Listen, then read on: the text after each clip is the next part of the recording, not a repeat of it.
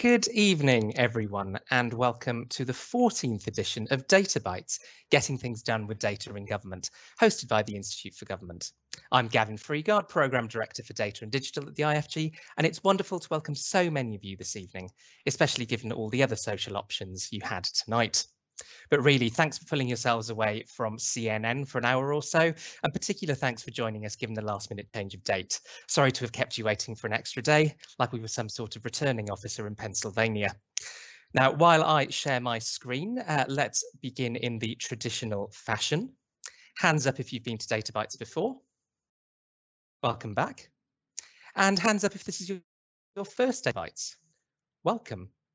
It should be a memorable one for remember, the 5th of November, gunpowder, treason and scatterplot.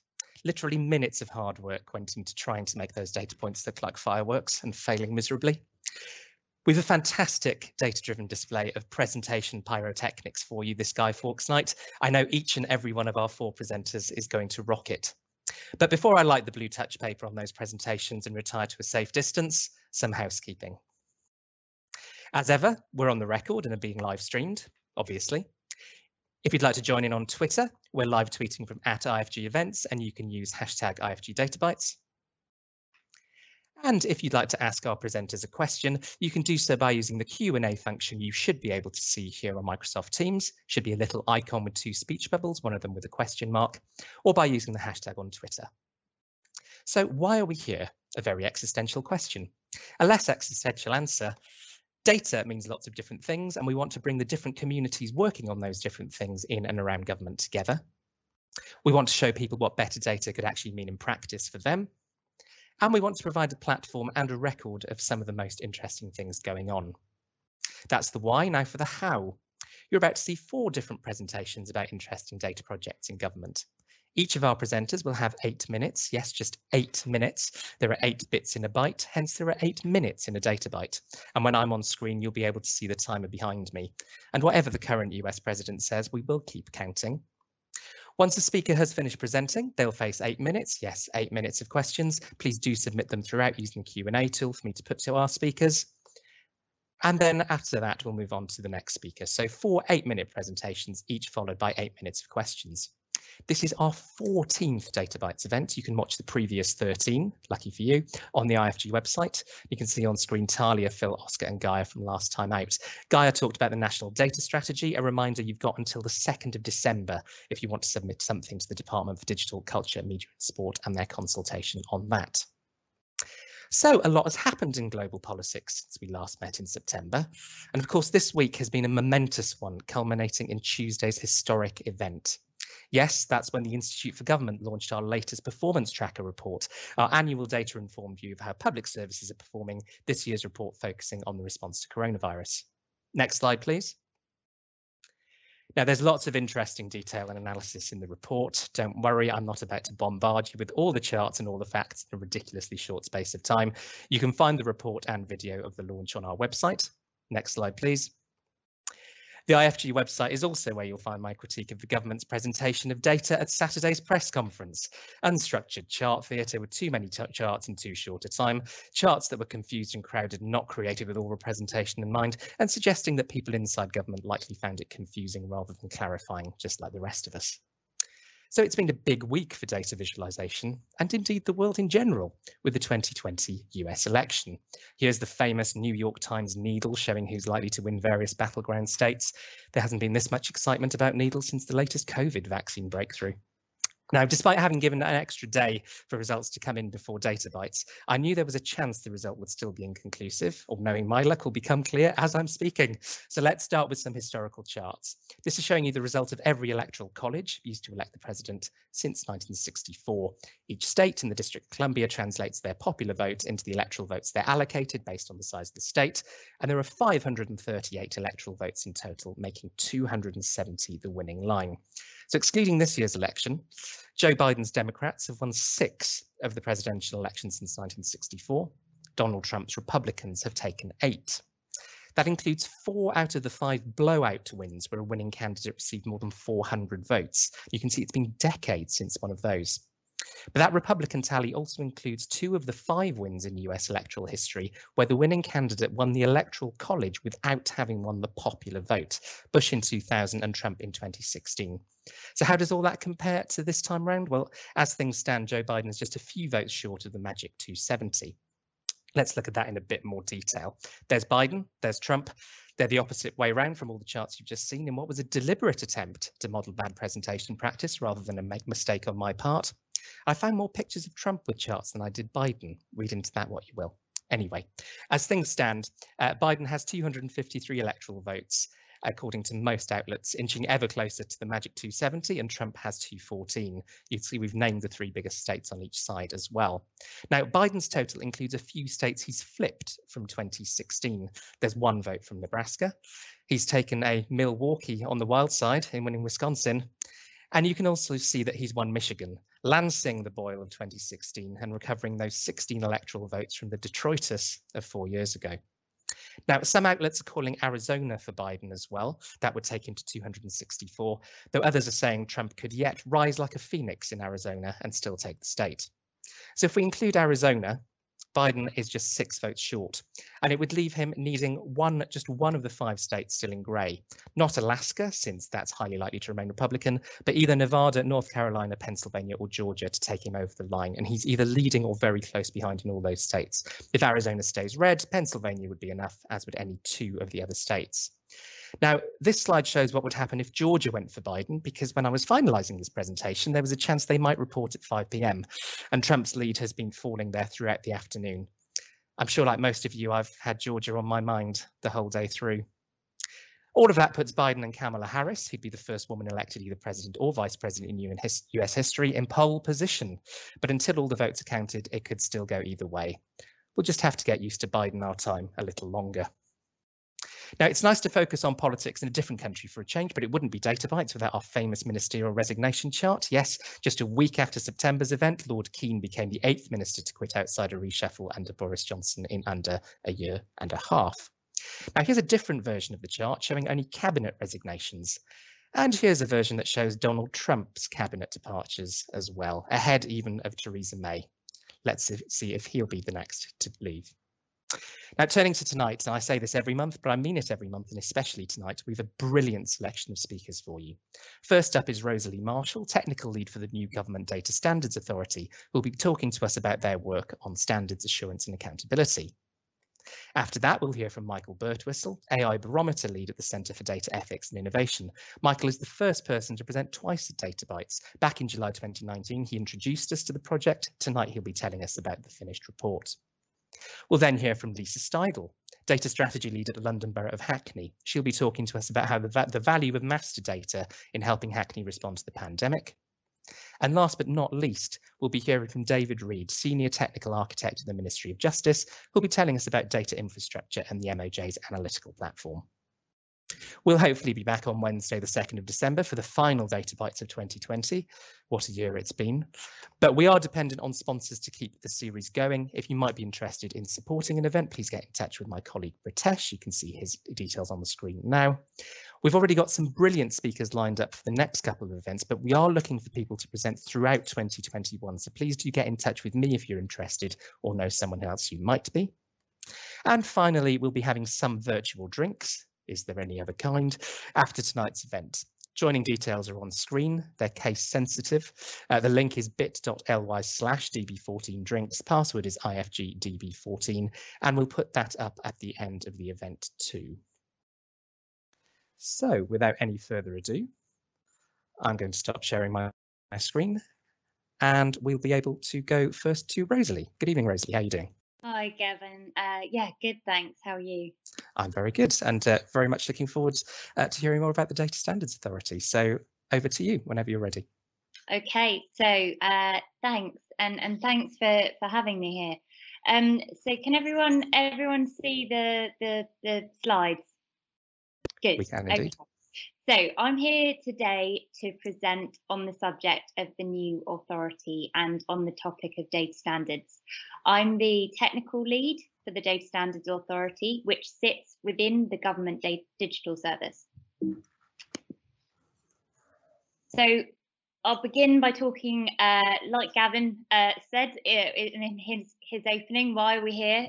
Why is the DSA here? Who are we? What are we trying to achieve? And how to get involved. So, why are we here?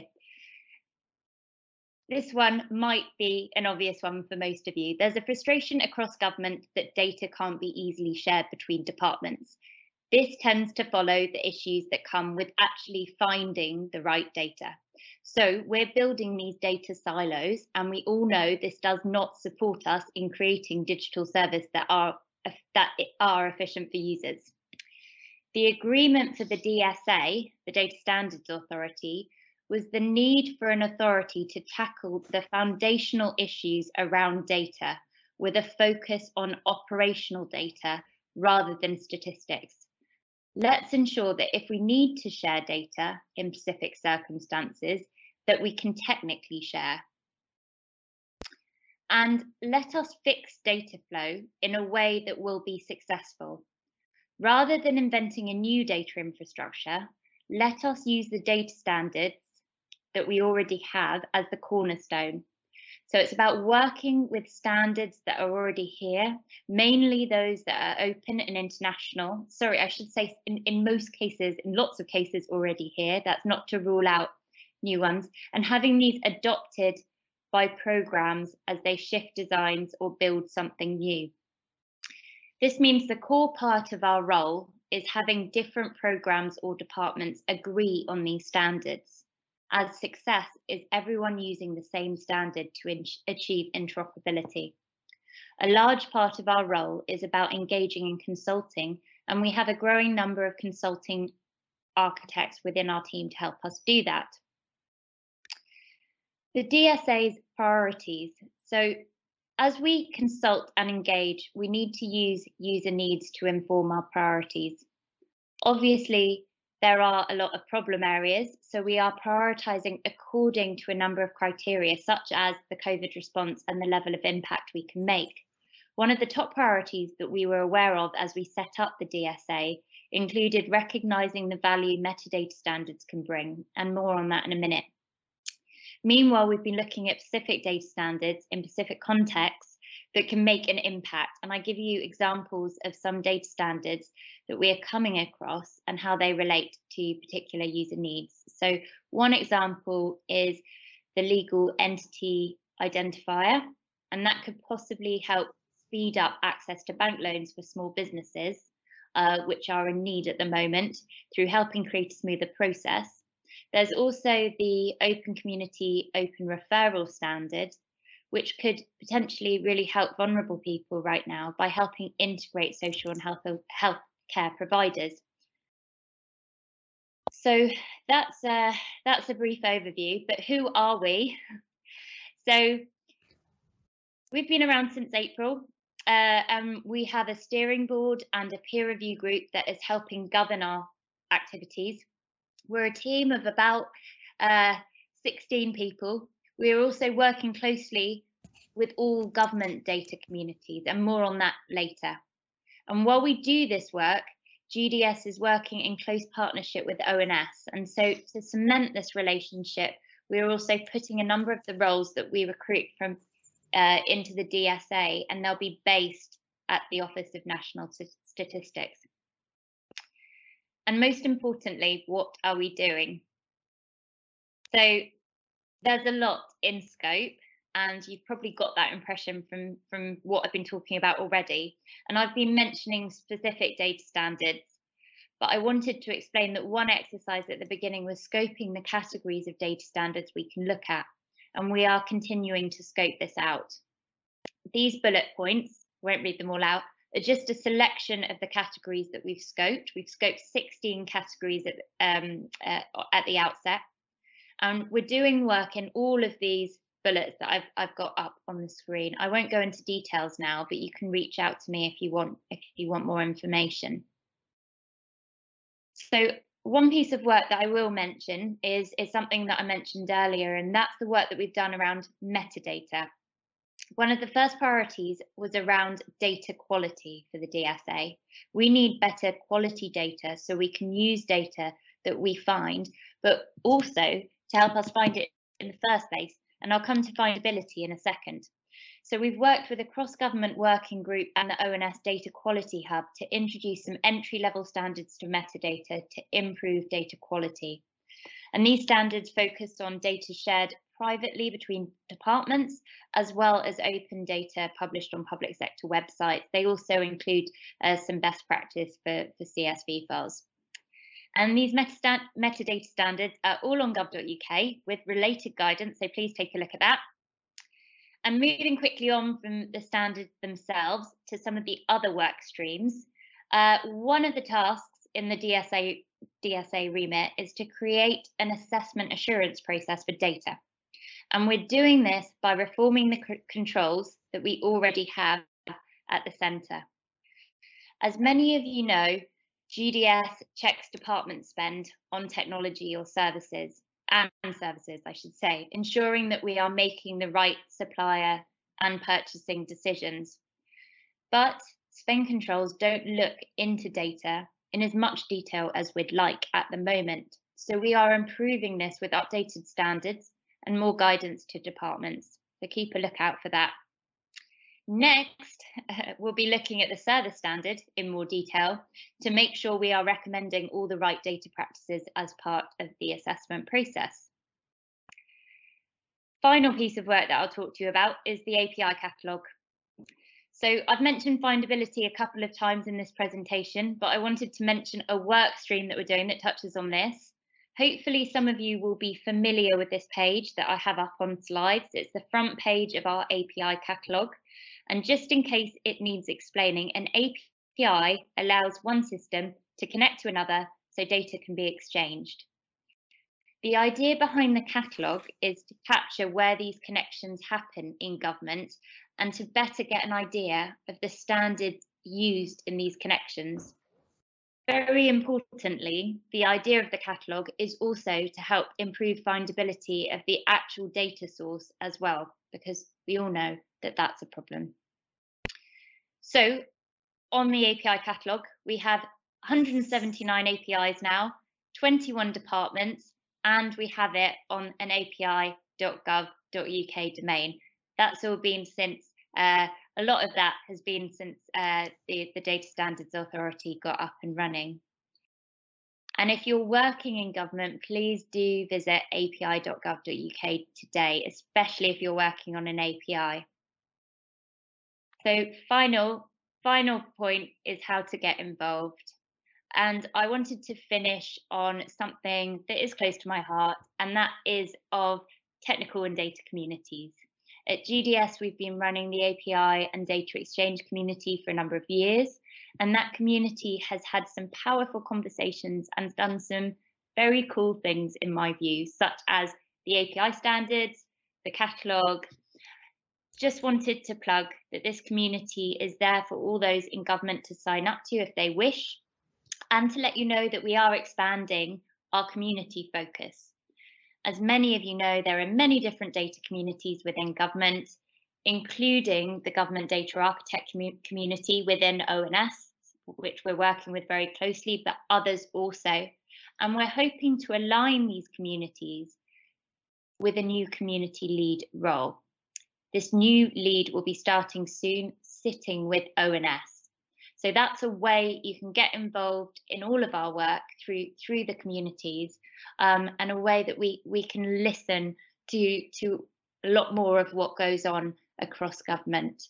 I think I've finished my 8 minutes. So thank you very much.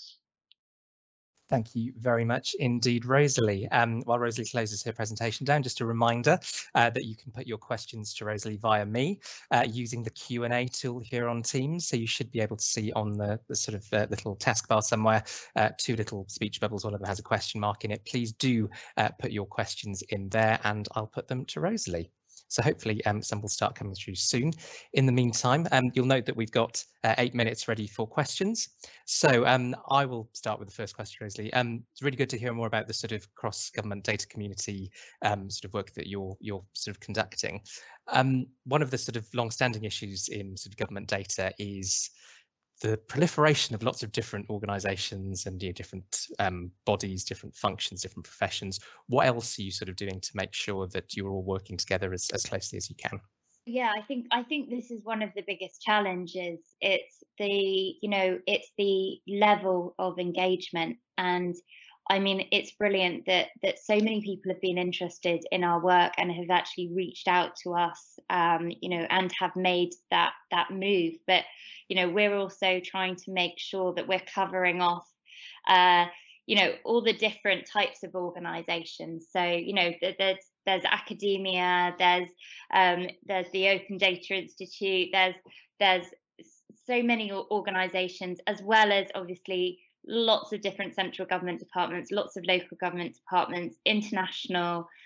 So there's a lot of engagement needed, but we also need to make sure that our focus remains on the work streams and actually delivering, as I say, our core priorities on the user needs that we're identifying. Excellent, thank you. We've got some brilliant questions already coming in. So I'm going to start with a related one. This is from Juliet Whitworth, the Local Government Association. Are you planning to work with local government? Local government's done a lot of work in this area, including having a set of managed local government information standards and work on a UK version of Open Referral for DCMS last year. Yes. Actually, yeah, I was being really tight on time with my presentation, so I would have gone into more detail about the open referral point that I made. But yes, that's one data standard that we have been looking at, that actually we were approached on by local government, by Worthing Council, to look at in more detail, and separately been having conversations with different local councils, with the LGA, with the data standards body, iStand UK. So yeah, we're very keen to work in local government. And also I should mention that Paul Maltby from MHCLG sits on our steering board as well. Excellent, thank you. So we've got a question from Sam Smith now. He notes that you covered data sharing agreements and memorandums of understanding, which under the Codes of Practice for the Digital Economy Act, departments are supposed to publish their agreements on gov.uk. So this is all about sharing of data within government, but the Government Digital Service says it can't link to them from gov.uk registers. So his question is, will the Data Standards Authority require all new MOUs and agreements within your remit to be published and listed on gov.uk? Oh, I don't know if I can really answer that one yet. We do have a work stream that has kicked off on MOUs and data sharing agreements, and to look at standards in that area. But it's still kind of early days, so I don't know if that's on the agenda. But if it is an issue, then I'm sure we're kind of coming across it. Sam, it's we've been in touch by email. So if you want to shoot that question to me directly, I can transfer it over to our MOU team. Fantastic, thanks, Rosalie. Selena has a question which has been coming up quite a lot at recent Data Bites, actually. She says, if everything is connected, can you track the impact on the money that's been spent? I suppose, are you able to work out what effect your spending is having, for instance?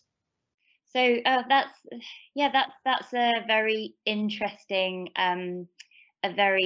question, and one role that we are very keen to have as part of the Data Standards Authority is, and actually we've already kind of entered conversations around this, is to have an economist to really look at this detail, because we've realised that projects in government that do have an economist as part of their team and can give information on the financial impact that they are having, just are a lot more powerful in making their arguments and in their approach. So it's something that we're definitely looking at. Excellent, thank you. We've got loads of questions coming in, so we're probably not going to get through all of them. Apologies in advance. This is a question from Peter Wells, who very much enjoyed the presentation. What examples do your team use to explain that sometimes it's unhelpful to implement a standard? That's an interesting one. I need to have a think about that. I mean, I think there's definitely, there's definitely instances um, on where it's been, on where maybe MOUs and data sharing agreements have been unhelpful. I need to have a think about. We haven't actually, no one's asked me that yet. And we're obviously looking at opportunities for data standards as we consult and engage. So this one hasn't, don't think it's come up, but I don't want to say that because there might have been occasions where, things have, I'm just trying to pick my brains, but occasions where projects haven't gone along the right path because the wrong data standard was implemented. But I'll need to have a think about that one and ask the team and get back to you. Brilliant, thank you. The next question is from David Dinsdale at SAP. How can suppliers to government better align with data standards, for example, in preparing the systems they operate for a better data future? Yes, so I think this is a really interesting one, and there's something like the API community, for example. In recent events, we've been getting suppliers involved because we understand that it's really important that that suppliers are helping us consider these standards, as well as being asked to abide to them. We are doing some amount of engagement with suppliers on different areas, different work streams. One way that they can keep updated is we've just got a content team in place that are looking at our content strategy, and they are looking at how we will promote all of the data standards that are being recommended across government. And so at least soon, we hope there will be a page or somewhere where you can go where you can actually see the data standards that we are recommending. The content team are working that out now, but we do realise that there is a lot, clearer labelling is needed on areas of data standards. I think also, the spend controls process, the reforms that we're making to that have involved us updating the technology code of practice, which I believe is looked at by suppliers as well, and some of the standards are now referenced there that hadn't been before. Fantastic, thanks. And too many good questions to get through. I'm going to squeeze one final one in. This is from Aoife. Are there any thoughts on how data in service assessments will be incorporated? For people who don't know, any sort of digital services going online on gov.uk are required to go through a service assessment. So how will your work and sort of data relate to that? Yes, so this is a good one. And as I said, we're looking at the controls processes we have.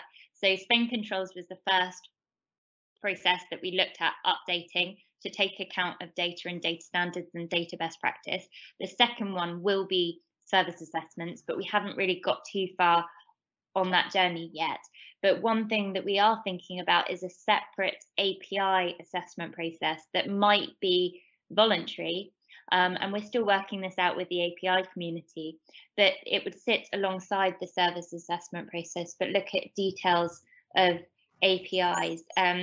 But we will engage at that point with the cross-government community. So we'll be looking for views on the updates that need to happen to that to take account of data. Fantastic. Well, Rosalie, that's been a really helpful introduction to the Data Standards Authority. Good luck with what's a huge amount of work, and thank you very much for joining us tonight. Thank you. Thank you. Thanks, Kevin. So next we'll be welcoming back for the first time a speaker coming for their second round of Data Bites. Michael, good evening. How are you? Hi, Gavin. I'm well. How are you doing? I'm very good. Still fine. I'm still fine. Although trying to battle the fireworks that are going off outside. But, yes, me too. But I'll leave it over to you. Great. Thank you, Gavin, for having us back. And as you say, this is in fact a sequel presentation. So having been here to present the very early stages of our work, it's really exciting to be able to come back and show the fruits of our labour. So for those of you who are unfamiliar with us at the Centre for Data Ethics and Innovation, we were set up by government in 2018 with a fairly unique remit to help maximise the benefits of AI and data use for society and the economy. And this summer we published our first AI Barometer report, which was our sort of first major cross-sector publication. And I'm going to be taking you on a very quick tour of it, looking at its findings around opportunities and risks presented by AI and data use, our approach to the research, and then some reflections on the research process as a whole. So the idea at the centre of the barometer is very similar to that of the CDI itself, asking the question, how can we maximise the benefits and minimise the harms of using AI and data? And the barometer approaches this by asking what we can learn by looking across the landscape and understanding how opportunities, risks and governance issues manifest across different contexts, and what that tells us about what we need to address in order to get those benefits. And it might seem like an obvious point, but data-driven tech presents radically different opportunities and risks depending on the context in which they're deployed. So we chose to look at 5 sectors in this first edition of the barometer, and we chose them to try and get a good spread of how personal data is used by services and systems, the level of digital maturity and the current level of AI and data analytics use in those sectors, how services are delivered and commissioned, so publicly or privately or a mix, and what the existing governance systems and approaches look like. And the report's findings were informed by the tech and sector communities, which I'll come back to later. So the central message in the report is really that AI and data use have some incredibly promising applications in addressing some of the biggest challenges facing our society, be that climate change, the health and care needs of an aging population, or addressing inequality, but not all benefits are equal. Many of them represent greater or lesser potential benefits and will be easier or harder to achieve. And there's this class of high benefit, hard to achieve opportunities that contain some of the most game-changing applications, be that realising decarbonisation quicker, identifying and tracking public health risks at speed, or using automated decision support systems in contexts like health or criminal justice in a way that actually reduces bias. But these are, as I say, harder to achieve opportunities, and they often share key characteristics such as the use of complex data flows about individuals, where they affect decisions that have a direct impact on individuals or their rights, and where they require coordination across organisations or complex ecosystems. And this means that we're unlikely to achieve the most promising benefits of this technology without overcoming significant common barriers around the governance systems that we use to regulate the technology and practices around its use, low data quality and availability, issues around our workforce and skills, market barriers such as data monopolies or data concentration, a lack of knowledge around the real impact of using many of these technologies, and ultimately the need to ensure that these systems are trustworthy and have the confidence of users and the public. And those with a keen eye will notice that there's a lot of overlap here with the issues identified in the pillars of the recently published National Data Strategy. And in the report, we touch in particular on the need for public trust and on the governance barriers we found, as regulation is one of those few levers that policymakers have direct control over. So while this may not feel like a particularly novel conclusion, what the barometer does is pull together the story and the evidence of how this is occurring, both within and across sectors in a lot of detail. So concretely, if you read it, you're going to find a closer look at the barriers we identified, key use cases of AI and data by sector, categorized by how difficult they're likely to be to achieve, a breakdown of the risks associated with AI and data use commonly occurring across sectors, and some observations on how responses to the impact of COVID-19 have affected technological trends and how that might be changing the picture. And what we've tried to add to the debate here is a feeling of relative urgency. So to take this sort of traffic light table in the top right of this slide, which lists sort of common risks across different sectors. None of those risks identified here will probably come as any great surprise to anyone familiar with the debates around AI and data use, but it does help give a sense which of these are the most pressing for us to address, both within and across sectors, and which represent some of the greatest barriers to realising those benefits that I talked about earlier. I'd just like to set these findings in a little bit of context. I'm going to talk about what's behind the barometer's findings and how we came to them. So I said earlier that the barometer is a community-informed view. Understanding the impacts of AI and data use is a necessarily interdisciplinary endeavour, and it was really important to us that we involved the people and the organisations developing, deploying and being subject to the technology.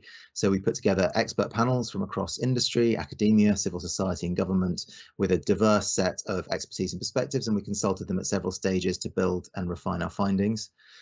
And the other thing I'd like to touch on, which is a little different to the approaches we've seen in this space, is the way that we tried to make sense of the landscape. So particularly when we were looking at risks presented by AI and data use, we found that it became challenging to filter them and work out what needed focusing on. And this was one of the places that we brought in our panels. So we used a series of surveys to ask panelists which risks they thought were most likely and which were most impactful, using a process of pairwise comparison in each instance, presenting them with a pair of options and asking them to pick one. So you can see an example of this on the right of this slide. And the survey platform we chose gave us relative scores that sort of aggregated the panel's perceptions for each risk against likelihood and against impact, which we plotted, as you can see there in the middle. And these graphs are available in each of the sector chapters. And as well as giving us a sense of which risks were the most concerning, which individual risks, we layered a rough thematic typology on top of these risks that helped us pick out broader themes like the prominence of privacy and discrimination issues in the criminal justice sector, as we can see here. And what that let us do in the workshops we subsequently ran was really focus discussion around a few key issues and explore them in depth. So most of what I've talked about so far is really what you'll find at the beginning and the end of the report. That is the summary of findings and the methodology. The bulk of the report is made up of 5 sector chapters that dive into a lot more detail, and I'm not going to cover them here, but in particular, I'd like to highlight the sort of the pullouts that highlight some of the great examples of innovative governance approaches and the latest work going on in these sectors, including recent developments around the pandemic, as well as more developed studies of the major risk themes. So having covered what's in the report, I thought I'd just share some reflections on what it's been like to try and research a very large area. You can see a slide here on the right from my original data bite setting out the problem space. There were some research challenges. Comparing opportunities like this and risks like this is inherently difficult. You have a very large number of things to compare. They're often articulated at different levels of abstraction, you know, from individual, group, corporate or societal levels and with different trade-offs. That's a lot of cognitive load for any one expert that you're trying to get their feedback on to give you views. And we think we found a good solution with that sort of pairwise approach, at least in narrowing the field for in-person discussion. We found that co-creation really improved the quality of the research. We've got our panels to help us articulate and draft the statements that we ran surveys on. And that's something that we want to build on in future. And lastly, just to note that sort of the literature does seem to understate the human benefits of AI. So, for example, using image recognition software to reduce the exposure of policing staff to traumatic content is a really valuable benefit, but not really the sort of economic or organizational benefits that AI is usually associated with. So I think I've used up my 8 minutes, so I'm just going to briefly say that this is obviously influencing the CDI's work programme at the moment, how we conceptualise the landscape, and we're talking to colleagues across government about how this work can support theirs. And we've got a lot of ambitions about new sectors, improving our methodology and exploring new ways to present this information that isn't just a sort of PDF. So I'm going to stop there. Really happy to take questions, and please do get in touch if you'd like to talk to us about your work. Brilliant, Michael. Thank you very much indeed. Just to remind everybody, you can put your questions to Michael by using the Q&A tool on Teams. That's the 2 little speech marks with a question mark in there. Let's see if we've got any questions, and I'll get ready on the timer. So let's start with a question from Anonymous. This summer had an example. It seems to be very popular at Data Bites events, ask loads of questions. So Anonymous asks, this summer had an example of mutant algorithms, quote unquote, around A-levels. If your report had come out after the A-level fiasco, what would CDEI have changed in the report? So it's a good question. I mean, we didn't cover education in this particular report. So in terms of the immediate findings, I don't think it would have necessarily, I mean, it's very important context, but it wouldn't necessarily influence the report. It is something that we're interested in looking at in future iterations. But what I would point out is if you look on sort of page, I think it's 13 of the report, that that traffic light diagram of the sort of the common risks that you find across all sectors. Let's see if I can just share that so that I can, there we go.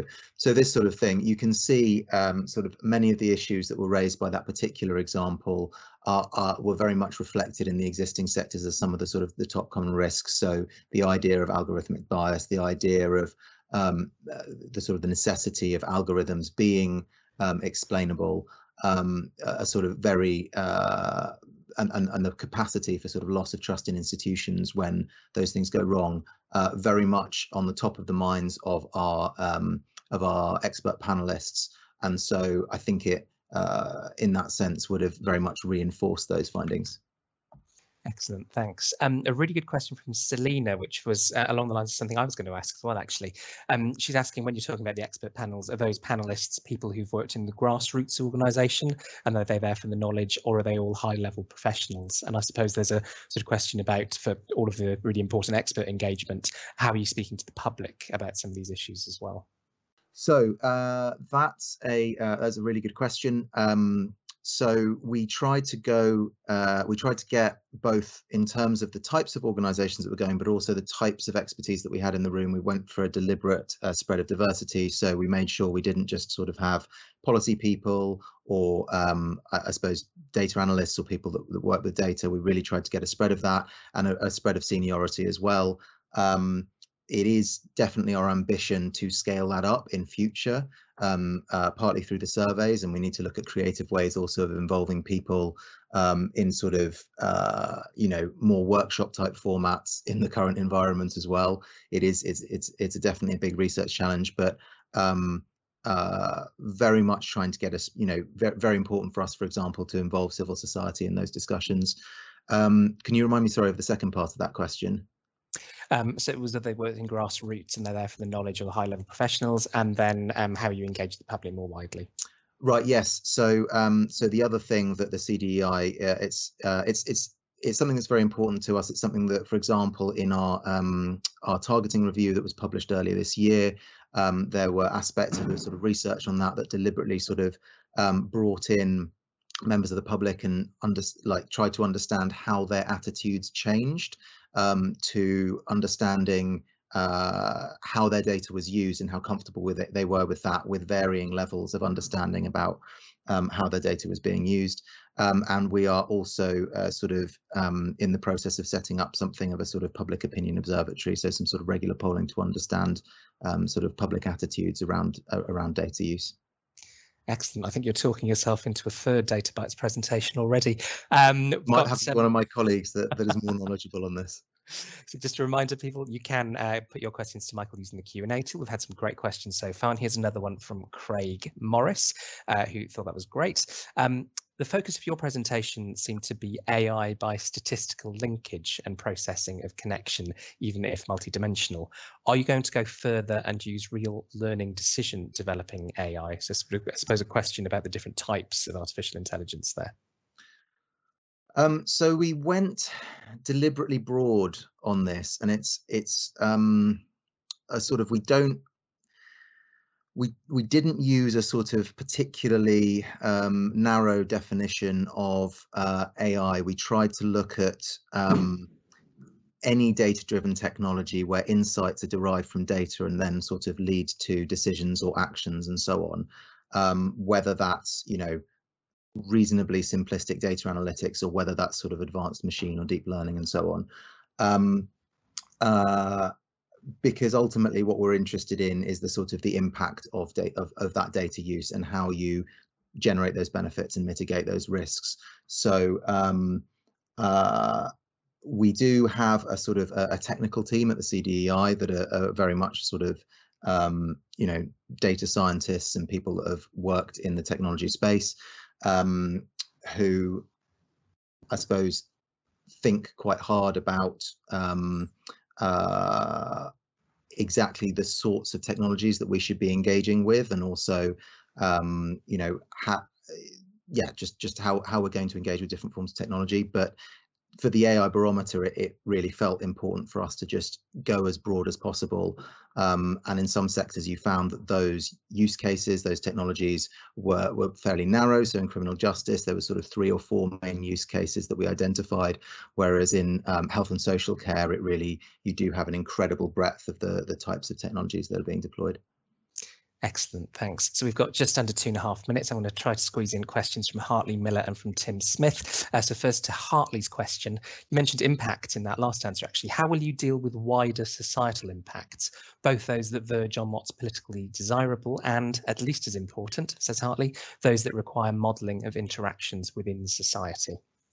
So in the first instance, it's just about making sure that they're in scope, and we deliberately again draw the net quite wide when we're so very specifically what we do when we're conducting the AI barometer research is we craft risk statements that represent sort of in a sentence or two what that risk is, and we work with our panelists to sort of craft and tune those so that they correctly reflect the way that risk arises.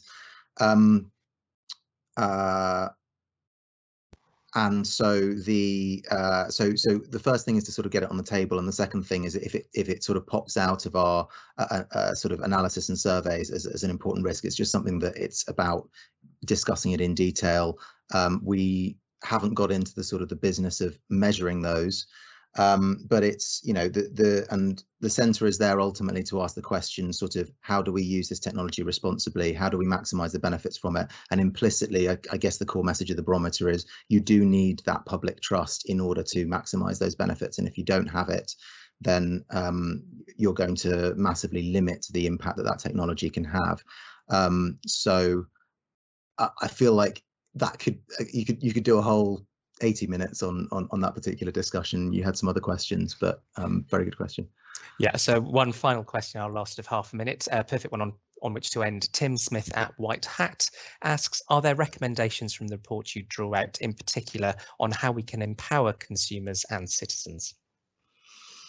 So I think you would be better off looking at some of our other publications, such as our snapshot reports or our targeting review that was out, or our forthcoming algorithmic bias review, if you're looking for concrete recommendations. The barometer deliberately wasn't the sort of a vehicle for sort of specific recommendations. It's more about sort of pushing that central narrative about making sure that we move forward with technology in a way that is sort of trustworthy and trusted by the public, and therefore is able to sort of realize its potential. Brilliant, Michael. Well, there's lots to unpack there, and lots of reading for us to do on the Centre for Data Ethics and Innovation website as well. So thank you very much indeed, and no doubt see you again at some point at Data Bites. Thanks very much, Gavin. Cheers. Excellent. So I'm sat here in Haringey this evening, but I'm going to throw over to a different part of London, and we're going over to Hackney, where we're joined by Lisa. So Lisa, good evening. How are you? Hi, Gavin. Thanks for having me. I'm well. How are you? I'm very well, thank you. I'm having a very good evening so far, and very much looking forward to hearing more about the value of master data in the pandemic. So over to you. Great. Okay. So I'm Lisa Steidel. I'm the data strategy lead at Hackney Council. I'm here to talk about the value of master data during the COVID-19 pandemic. And I just want to start off with a bit of background. Firstly, I want to define what I mean by master data, because there are a few different definitions out there. But what I mean by master data is core, reusable, trusted data, identifiers that we can use across different applications, and the spine that joins data together. And I'll give some more illustrative examples shortly. Why do we need master data? Hackney Council, like most local authorities, holds information about our residents, properties, and activities in many different IT systems because of the range of services that we deliver. And these systems often don't talk to one another. So we've had to invest quite a lot in our master data management to enable us to break down those service silos and join up our data across applications. In our team, we have two core data products that help us do that. One is the Local Land and Property Gazetteer, called the LLPG for short, and our Citizen Index. So first, the LLPG, which enables us to join data at a property level. The LLPG is a master database for all addresses and properties in our borough. And it's the source of the unique property reference number, also known as the UPRN, which local authorities absolutely love to talk about. And it does what it says on the tin. It is a unique identifier for each property in the borough, and it can serve as a key that joins data across different applications. And we've integrated our LLPG into over 25 systems at Hackney. So moving on to our citizen index, this enables us to do person-level joins with our data. It aims to give us a single view of our residents. It serves as a central place for key contact information and a spine which enables us to join different data together. It brings together data from 9 council services like housing, social care, council tax and parking. And it's got multiple uses across the organisation. So we can use it to join up back office systems, resident verifications, searching for information about a person or property, and data analysis when there's a legal basis for doing so. Just to illustrate what this looks like, this is a bit of dummy data from 4 basic services within a council. We've got council tax, housing, social care, and the electoral register. And for this same resident, you can see that we've got varying data about this person within each of these systems. So we have different ways of recording their name across these systems. We have variations of their address. Each system has a different unique reference number referring to this person that's specific to that system. We have different contact details, and in some cases none. And also a date of birth. We have data quality issues there. So 2 of the dates of birth for this person are the same, and 1 has been transposed just because of a recording error when it was entered into the system. So we use Citizen Index to do rules-based and deterministic matching to develop a single view of this customer. So here for this resident, we have a more authoritative version of the name, address. We have all of those reference numbers for all of the systems together. So that is really what I mean by the spine, that we can then join the data together. We have more contact details for that person than we would have if we looked in just one of these systems, and we have cleaner data. So how have we been using master data in the context of COVID-19? As lockdown measures began in March, a need was quickly emerging. The council really needed to understand the potential impact on our residents. And our services were really eager to support their vulnerable residents, but not clear on how or who they needed to reach out to. And as a team, we were really well positioned to help. So we sit as a corporate data and insight team within ICT. So we have access to our administrative data, but we also sit next to our information governance colleagues. We've invested in our master data management over years and years. We've got a great mix of skills within our team, from data engineering to data science and GIS. And we had a previous project that we could build upon, which joined data together using UPRN to identify illegal HMOs, which are houses for multiple occupations. So really, half of the work was done for us. So we built a data model, joining all these different data sets together using the UPRN. This is not a comprehensive list, but it gives you a flavor of the types of information that we were using in the model. Council tax, data on the food deliveries of our local provision, waste, housing information. And this helped us to build a comprehensive view of each property. So each line in our data model is for a residential property identified by its UPRN. And then we have many different indicators for that household. For example, whether they're known to adult social care, claiming housing benefit, if someone in the household is shielding. And joining this wide range of data means we can break down those service silos and understand a lot more about our residents and their needs. And we use this for COVID-19 to identify potential vulnerabilities. And as a council, we really wanted to think quite broadly about what it meant to be vulnerable in this situation. We wanted to think about the direct and indirect impacts of COVID-19. So we were able to flag 14 potential vulnerabilities in our data set, which are listed here on the right. And they vary from living alone, living in temporary accommodation, being a lone parent, and being known to social care. But many of these indicators identified use logic across council data sets. So joining up that data is really important. For example, our indicator on whether someone has a disability or health condition looks at 5 different data sets. So we check shielding data, disability related benefits, council tax reductions, supported bulky waste collections, and blue badge parking permits. And then we actually used all of that data to support our vulnerable residents. These indicators enabled us to identify and prioritize households to proactively contact to offer our support as a council. And we also used our citizen index to provide more comprehensive contact details for these households, which enabled our officers to reach more people. So for example, our colleagues in housing were only using the contact information they had in their own housing system, and were only getting through to about 50% of people that they phoned. But when we gave them citizen index data, they were able to get through to 72%. And we've also been using our citizen index data to help us get in touch with residents for local contact tracing where we haven't been provided with that information. So the impact of this work, it's helped services identify, prioritize, and support the most vulnerable residents in Hackney, and it's ensured that we're effectively targeting our resources. It's enabled the council to make evidence-based decisions, particularly around our local food provision during the first wave. It's provided us with a data model that we can continue to build on and reuse, and it's raised awareness and appreciation for master data. Even our mayor is now talking about UPRNs, which is quite exciting for our team because it's not normally a thing that people talk about very often. So I think I'm about out of time. Thank you so much. If you want to get in touch, my contact details are there. And if you also want to find out what else is going on in Hackney, the IT services website is listed there.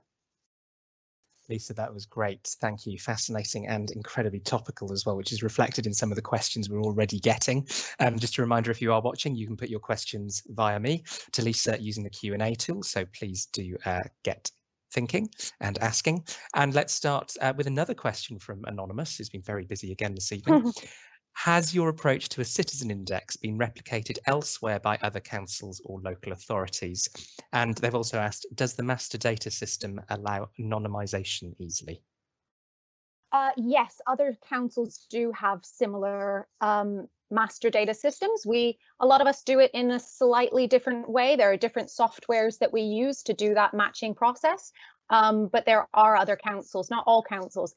And I think Hackney is probably one of the longest running citizen index products. We've had our citizen index around for about 10 years. So other councils that I know of have started on that journey just a year or two ago. So we're really thinking about how we can refresh our technical architecture about that we use for the citizen index to use more modern methods. So we're really interested in how we now bring that together with our API infrastructure. Sorry, what was the second question on that? So the second question was about anonymisation, and does the master data system allow you to do that easily?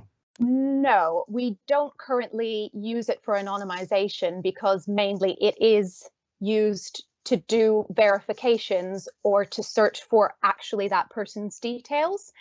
So we might think about doing anonymization if we really wanted to just use it for an analytical project, but mostly it's been used for operational purposes where we really do need the actual information.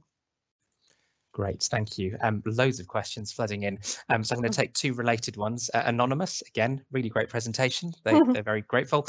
What's the technology stack you use for the Citizen Index? And from Mary Susan, did you develop your own architecture and software in-house, or did Hackney buy off-the-shelf products?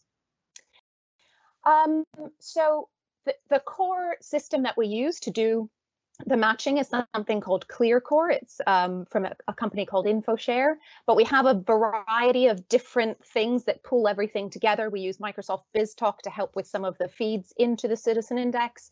But as I was saying, we're rethinking what that architecture looks like and how we might be able to do some of that outside of it. So we haven't built much of that in-house, but we are thinking about how we bring that in-house and how we can stop using and depending on some of those systems. Excellent. A question from Anna next, who says some really interesting work going on. Any tips on developing a data and analytics strategy for a local authority? What are the core principles you'd like to see in such a strategy? Oh gosh, that's a really good question. The core principles, I think the master data principles of being able to join data is really important. That's not just part of our data strategy as an organization, but that's part of our ICT strategy. It's really important that when we procure systems, we are sure that we can get the data out, we can use it, we can link it up with other things. And importantly, we can understand it, because a lot of the legacy systems that we've got systems with 3,000 tables in the database and no metadata, no documentation. So a lot of the times when you're trying to get something meaningful out of it, that's really difficult. So that's just one. I think there's quite a lot of things to consider as a whole local authority, but that's kind of the most important thing from my angle, but happy to pick that up in more detail later. Great, thank you. Loads of brilliant questions. This one's from Selena. Can what you're doing be used to measure the impact of services that are commissioned, as well as charities where services are outsourced? That's a really good question, and something I was thinking about when that was asked earlier. I think one of the difficult things about working with local authority data is that we don't know what we don't know. And most of our data is based on people who use our services and tell us they have a need. And that when they no longer need our services, they fall off of our data sets and we're not measuring those positive impacts. We just know that they don't need our services anymore. I mean, which is a positive impact in of itself, but it is a little bit more difficult to measure. But we have throughout this process really looked at how we implement what was our local food provision in the first lockdown, and using that data to make sure that it was reaching the right people. So we were really able to measure the impact of that service. Excellent. We've got a question from Dan Klein. Is the spine data available to the citizen when accessing the original services? No, not as such. We do have something called One Account, which is our interface for citizens to access some of their data, and some of it is available, but all of their, that spine of all of their reference numbers and everything is not. I suppose if someone were to ask, to make a subject access request or something, that they would be able to access that, but it's not something that they can freely log in and see. Great, thank you. I'm going to take sort of two questions together here because there's some relation between them. So Simon Briscoe, evening Simon, asks how many people and what resource would a council need to make decent progress from a standing start in a year? And Tim Smith asks, says this is awesome, and asks how much human input is required to clean the data between silos and unify it in the master database. He also asks, would the government's proposed plans for a single digital identity help save time? Okay, really, there's three questions there, so I'm going to try and remember what they are. So the first, how much effort is required? And actually, the team behind, I don't know if they're talking about the Citizen Index or the suite of what we do. So as a team, as a data and insight team, I think there's about 12 of us. And in the master data team, really, there's one person looking after our LLPG, and I think that's quite common across local authorities. And we've got really one person who brings together the Citizen Index, although there is involvement from other teams, but that is similar to the amount of effort that I've seen in other local authorities. It has been amazing what people can do with just one or two people. But I was having a conversation with one of my colleagues in another borough who does something very similar, and they were saying, really, if we want to get this right, we need 5 master data analysts. So I think you make do with what you have, and we've done a really good job with the resources, but especially if we're going to change up our architecture and move away from out-of-the-box solutions, we will probably need to invest a bit more in that. So sorry, that was the first question. Yep. Yeah. What was the second? So the first question was sort of resource in general. The second question was human input into cleaning data. Human input. I think, especially towards the start, it takes quite a long time to get your rules right. So, you can set thresholds based on how happy you are in with the matches. And it also depends on what your data looks like. In Hackney, we've got a very churny population that's changing all the time. We also have quite a diverse population with a really diverse set of names. So definitely towards the start, it took a lot of human intervention to audit those matches to make sure we were happy with them. But once we've optimized our rules base, it needs less and less as you go on. And the very final question was, with the government's plans for a single digital ID, which they definitely need to outline in more detail, would those help your work? Oh, absolutely. Absolutely. That would be brilliant. And we tried to do a similar thing within the local authority to create a local authority reference number. And we do still kind of have it, but it is difficult, as I mentioned, with such a churn, with messy data in all of our systems. People think if you bring 9 messy data sets together, you can come out with one perfect one, and it's not quite that way sometimes. So there have definitely been challenges. If we've got a unique ID for people, that would be brilliant.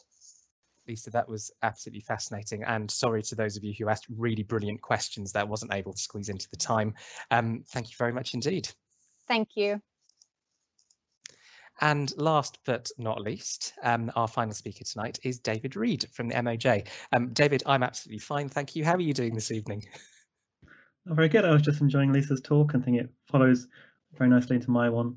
It's great what you can do when you sort out your data. Perfect. Well, on that note, I shall hand over to you. So whenever you're ready.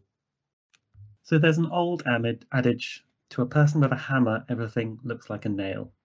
And I know this is true because my 4-year-old boy got hold of a hammer recently and gleefully made a mess of his bedroom wall. And it's also true when working with data. If your data extends to thousands of records, you probably shouldn't be storing it in Excel. The spreadsheet hammer is the wrong tool for that job. Perhaps you need a database instead. But it's usually not the fault of the person holding that spreadsheet hammer. They probably know the data tools they really want, but the organisation has probably made them difficult to access. We need to make sure that analysts have access to the right tools for the job. I want to take you on the journey that we've been on at the Ministry of Justice to improve our data tools and data infrastructure and show you the real difference it makes. So I'm going to be talking tonight about analysts using data. So I'll just explain where they fit into the Ministry of Justice and compare with the other data users. So data originates in the Ministry of Justice in computer systems, and you have people looking after those systems, looking at the data of how they're performing, whether the users are making good use of them, etc. You have the people using those systems, people on the front line, inputting data, using the data they see on the screen to make decisions hour by hour. And then downstream of that system, you have the not quite as live data. It's used for management information reporting, and you can see how longer term trends are happening. And there'll be reports and there'll be graphs used by management and all sorts of people. And then the area I'm mostly interested in is the analysts, and they're doing much more complex data work. They're doing statistical releases. They're doing complex insights for management and policy use. So this is the area I'm going to be talking about. I've already talked about Excel being used badly. And I want to give some more examples of bad practices in data analysis that can happen if you don't have data infrastructure in place. I think in years gone by, many large organisations have been vulnerable to these sorts of problems. So firstly, data can be passed around teams using email. Maybe corrections get done by one team and it's passed to the next one, and there's some uncertainty about what's happened to it. Audit trail gets lost, the history isn't there. Analysts have a habit of storing their code on a network drive, and this is not very helpful. You might not remember which is the exact file you used to produce those results. There are some traditional statistical software packages around, designed in the 70s for the corporate environment, and they're not great. You might design your data transformation by drag and drop of standard blocks, so you might not know exactly how each block is implemented. These things are expensive to buy, expensive to train people in, and fewer people in the industry have skills in them. And so you've done your analysis and you do your outputs to show to stakeholders and people who need those insights. So you might do a PDF or a PowerPoint presentation, and it might as well be written into stone because drilling into that data is really hard. The end user has to go back to the analyst who produced it. And if you want an update of that data, it's got to go right back to the beginning of the cycle, extract some fresh data and all the manual processes that went through to creating that output. Of course, things are constantly improved over time, but a couple of years ago, we decided to invest in the Ministry of Justice and a new generation of data infrastructure, and we call it the analytical platform. It makes a leap onto two really big growing technologies. The first one is open source tools. I'm talking about R and Python, which are the leading languages for working with data. They have much better libraries than the previous generation of software. This huge ecosystem where everyone can contribute their natural language processing, machine learning, things like Spark for big data processing, and the boundaries are being pushed every week. And the new recruits we hire at the Ministry of Justice are already trained in it, and that's what they want to use. The second big technology is public cloud services like AWS or Azure. And these make it really easy to get things like relational databases or graph databases, Spark, and it's all pay-as-you-go, self-serviced, managed for you, really convenient. We're really excited about a particular service called Athena, which is a super easy way to run the SQL queries straight from a large CSV file. And scale is really exciting. So for example, recently we wanted to do some data linking between two large databases. It was quite intensive. We wanted to have all records in memory at once. And so spinning up a 128 gigabyte RAM server for a few minutes to run it was very convenient and only costed a few pence. And I've got a link at the bottom, which will be available afterwards for more about this approach. We built Analytical Platform by gluing together these two things, the open source tools and the public cloud, giving the best of both worlds. And I'll just quickly take you through the parts of the platform. So we start off with a data lake, this central place to put data, and we get snapshots of nearly all Ministry of Justice databases into it. It's stored in the cloud and it gives quick and secure access to users. Data is then automatically transformed into versions which are clean, usable and joined up.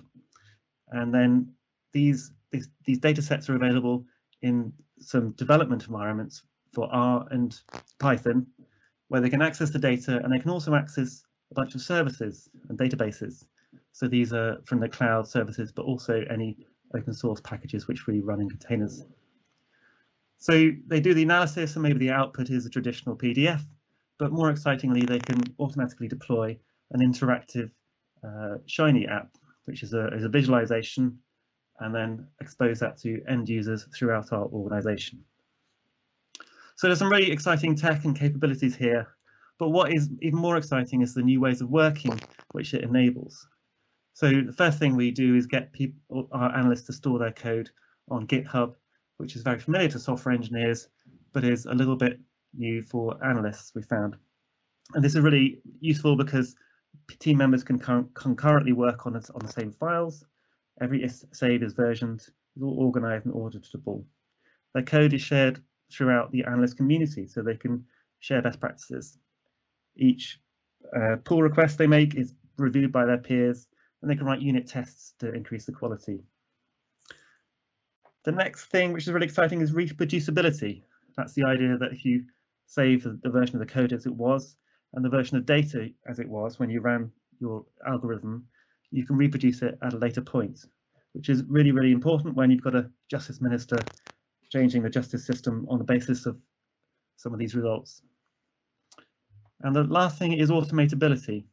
These data pipelines from the source all the way for extraction, transformation to the outputs can be automated, which leaves time for analysts to talk about and analyze and think about why the numbers are going up and down rather than all those manual stages. So just to hammer home the benefits of the analytical platform, we're getting better access to the data because it's all in one system in one place. We've got higher quality methods, all that reproducibility, the peer reviews, the unit testing. They have better capability, this galaxy of open source libraries and powerful cloud services. They've got end-to-end automation, so the data products are always up to date, and they can deliver interactive visualizations to communicate data really throughout the organization. And I'll just finish by talking about, I have to talk about 30 seconds, mention an app we're running on it, which demonstrates what we can do. Oh, that's exciting. You can't see it. It's a safety diagnostic tool which displays data about violence in prisons. It's a prototype we're currently using by safety teams in prisons to get a clear picture of where the issues are and help them make decisions to do interventions to reduce violence. The data comes from lots of different prison systems, extracted and processed automatically and feeds into this web app, on the platform, and access is provided securely to authorised staff. This protects the staff and prisoners and improves prisoner life outcomes. And I think the lesson is that once you have the data infrastructure set up, delivering data insights like this to anywhere in the organisation is not a lot of extra work.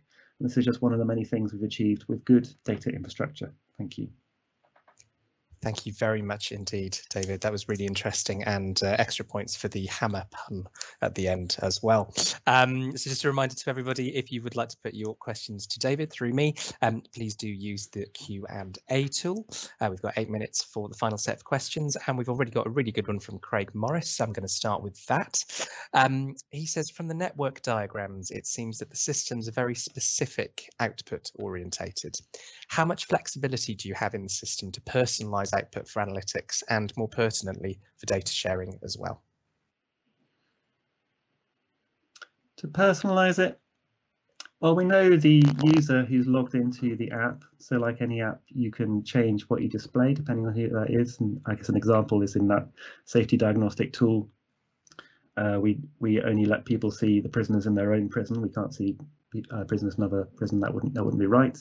So that is personalized to an extent. What was the second part of that, Gavin? So the second part of that was for data sharing as well. Yeah, well, I mean, this is all really flexible. If you can write a Python program, you can get it to do what you want. I mean, I'd emphasize that some of these things are prototypes, and they're thrown together very quickly, like visually, to make these apps. A lot of care goes into the data behind them, but the front end is essentially a prototype. And when these go into production, they're rolled out to on a larger scale, then we get a proper digital team to do a better job with proper user research and design, for example. Great, thank you. We've got a question from Dan Klein, who says, awesome data infrastructure. The ONS Data Science Campus are using Jupyter Notebooks. Have you considered that to help those people who might be more used to Excel to feel more comfortable in accessing and using the new world? Yeah, well, we're really pleased that the platform is pretty flexible. We can run any container, so we run Jupyter Notebooks for the people who want to use them.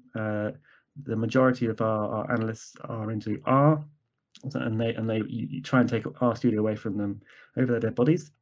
But we can run other things, and things like VS Code are also so many people are asking for, and there are other notebook software. And as I mean, it's a really fast-changing world, and we're prepared for the new things coming along. So yeah. Excellent, thanks. So we've got another question from Mary Susan. She asks, are any specific products being used for data cleansing, and at what point is the quality compliance enforced? No, for data cleansing, oh, excuse me. It's okay. Take a moment.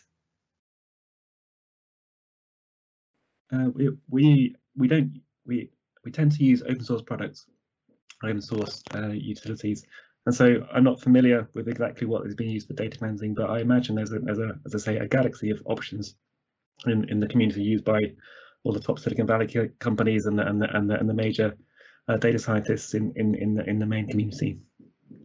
Great, thank you. We've got a question now from Ash Tanky, who says, great talk, David. They've just recently started working within local government as a data scientist, but much of the infrastructure is not in place. And most of their concerns have been persuading the team to trust cloud platforms and sharing code on GitHub.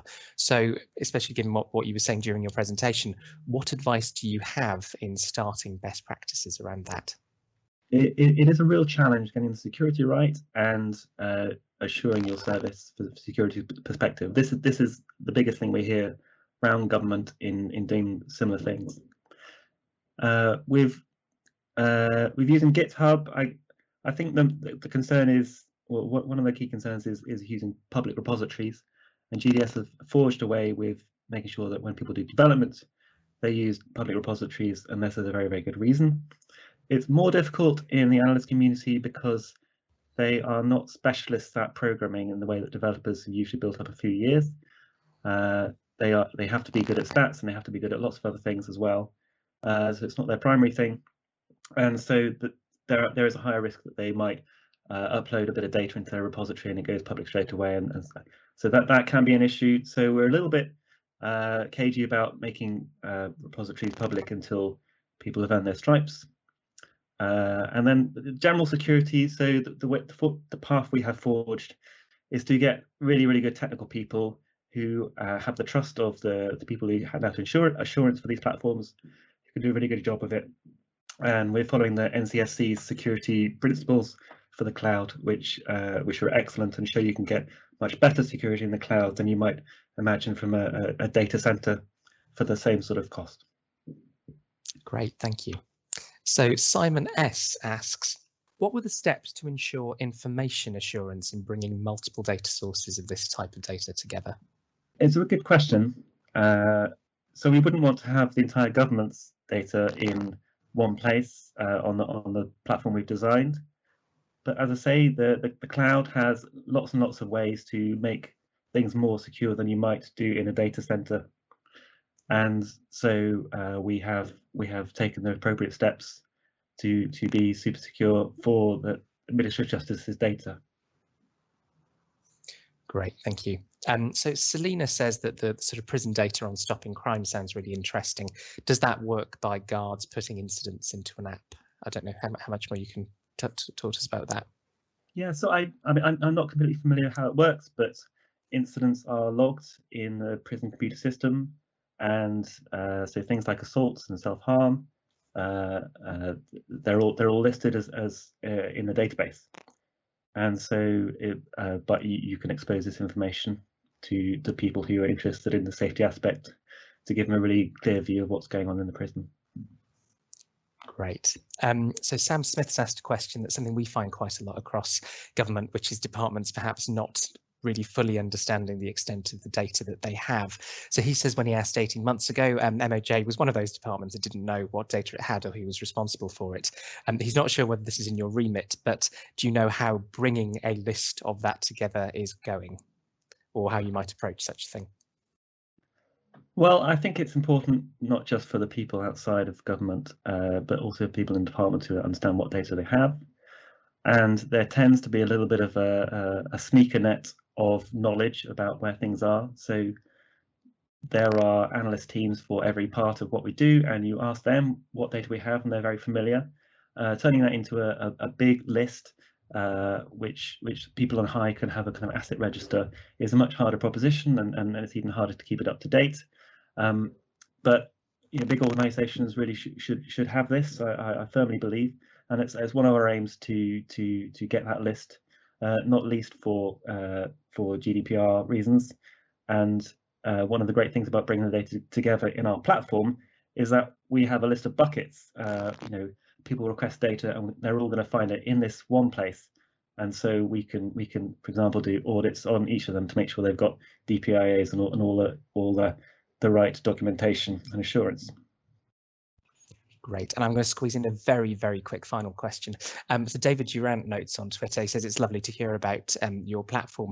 He knows that DWP has got one, HMRC has got one as well. And obviously there are some risks about duplication of effort and money across government. So just wondering, as a sort of final thought, how are you working with other departments and other organisations, making sure that the lessons learned across government and sort of interaction you have with others on analytical platforms?